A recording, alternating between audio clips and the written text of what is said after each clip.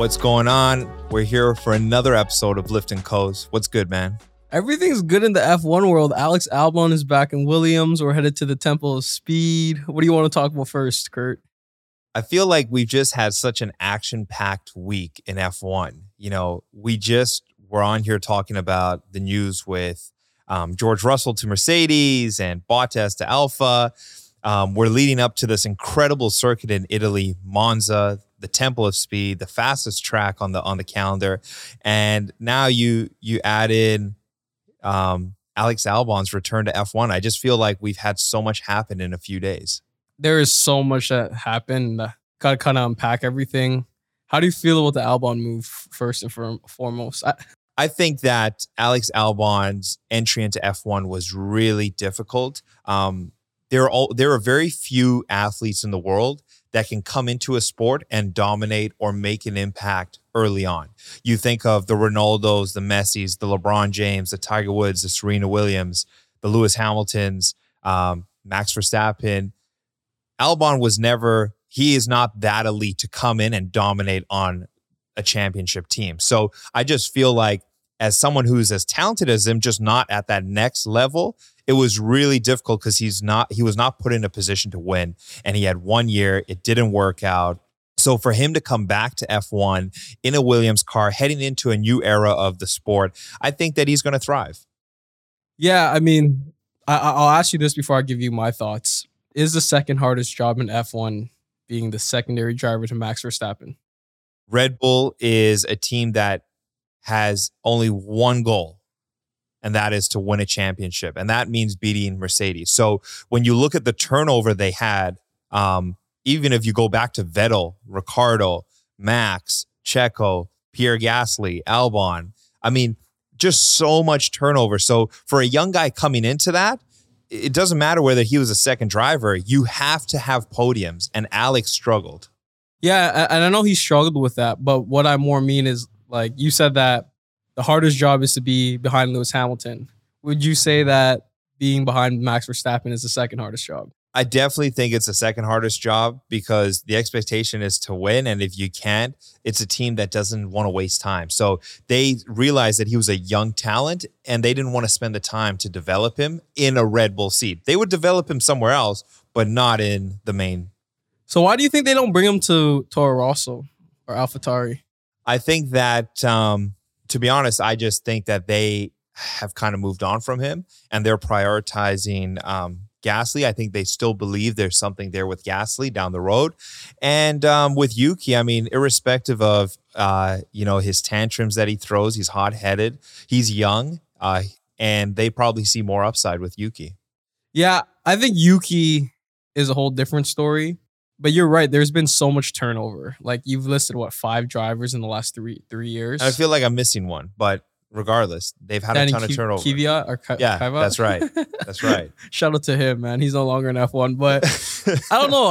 I'm not a big believer in Albon, honestly. But you've only had a small sample size to look at him. And I don't disagree with you, but I'm not high on him. That's it. It's just no different the way that I look at George. Yeah, I was just going to say that. You're not high on George and I'm not high on Alex. That's just how I feel about it.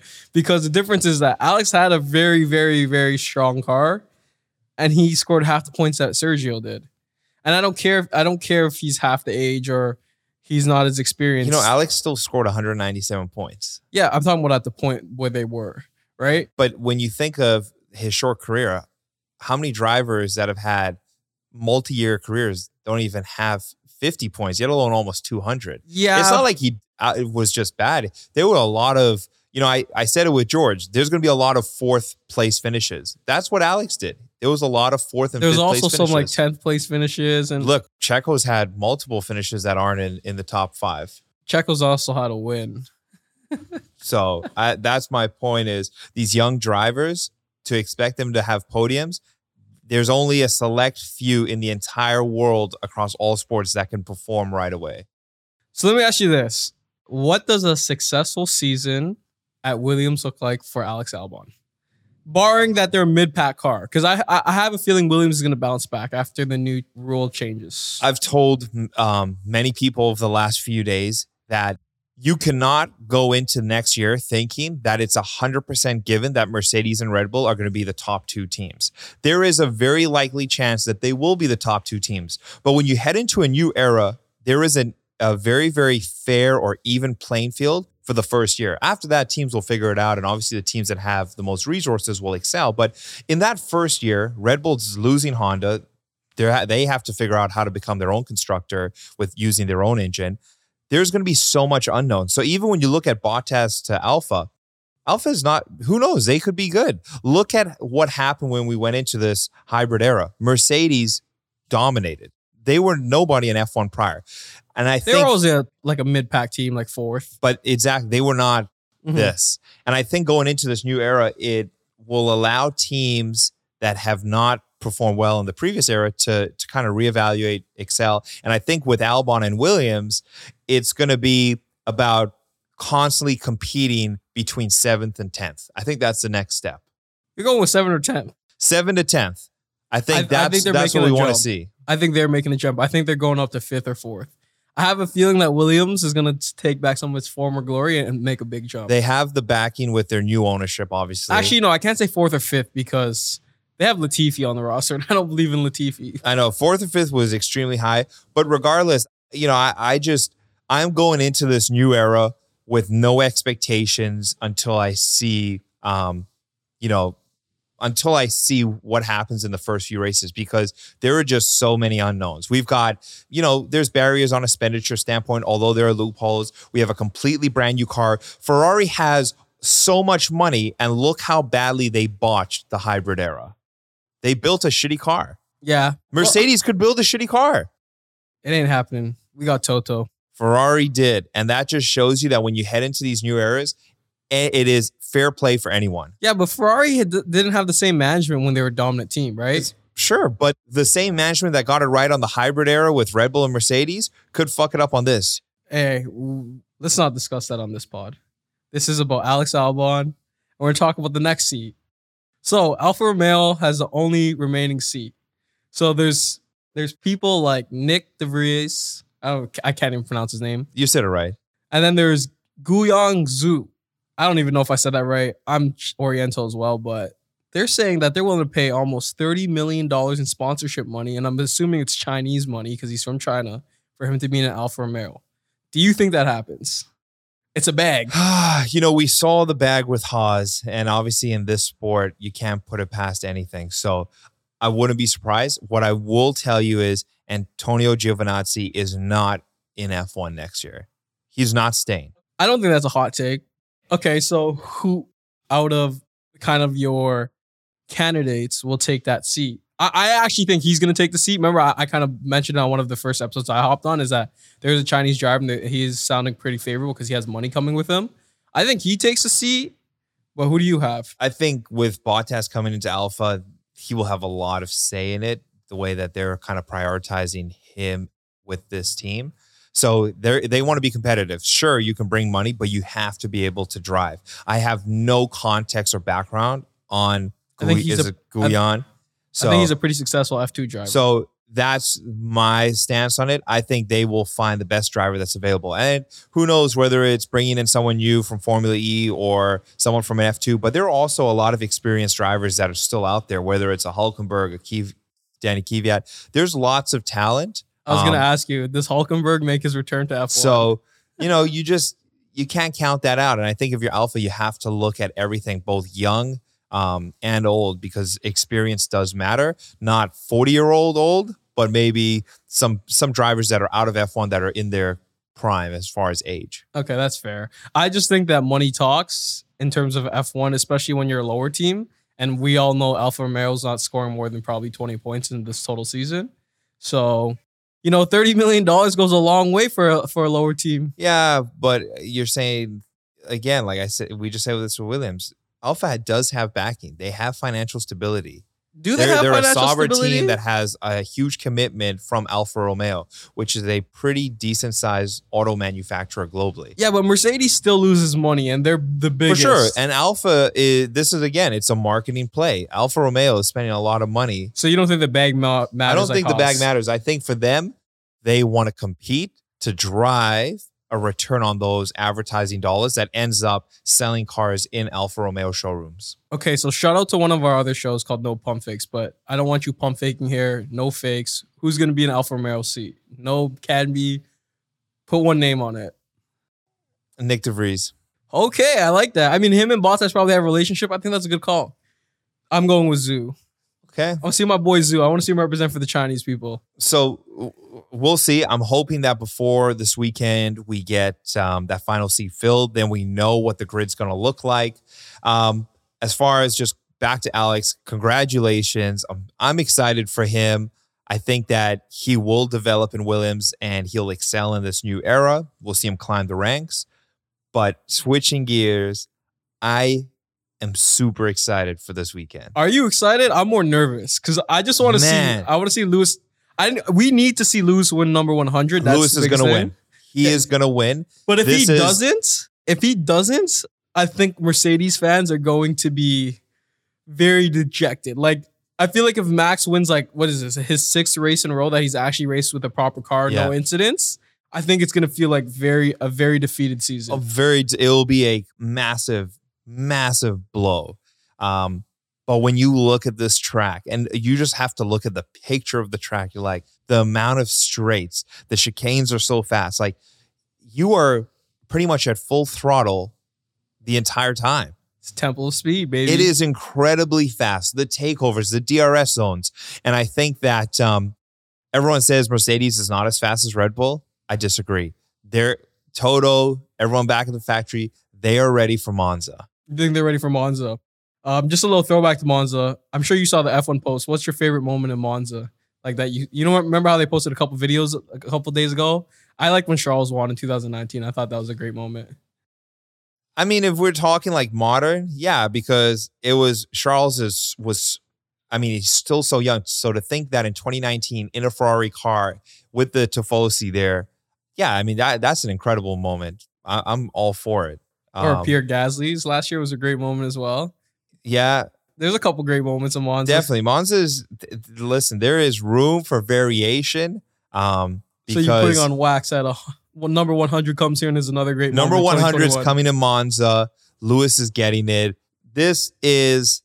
We've had points throughout the season. This is another one of those points where Mercedes needs it. Otherwise, the blow is going to be too big. Yeah, it's going to be a huge blow if Max wins Silverstone again. was one of them.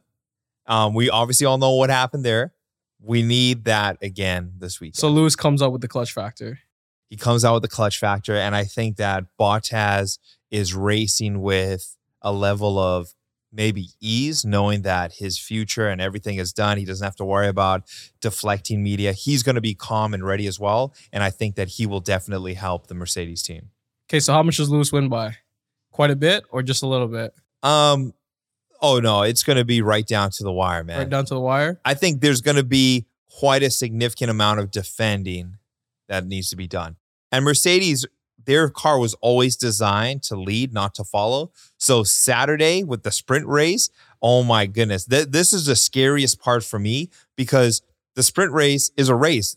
Crashes can happen. There's a chance that like Mercedes doesn't even start on the grid on Sunday. So if they do win, that means he's only 0.5 points behind Max because you get 3 points. That's right. So that's another big thing. Oh my God, the sprint race gives me so much like just nerves.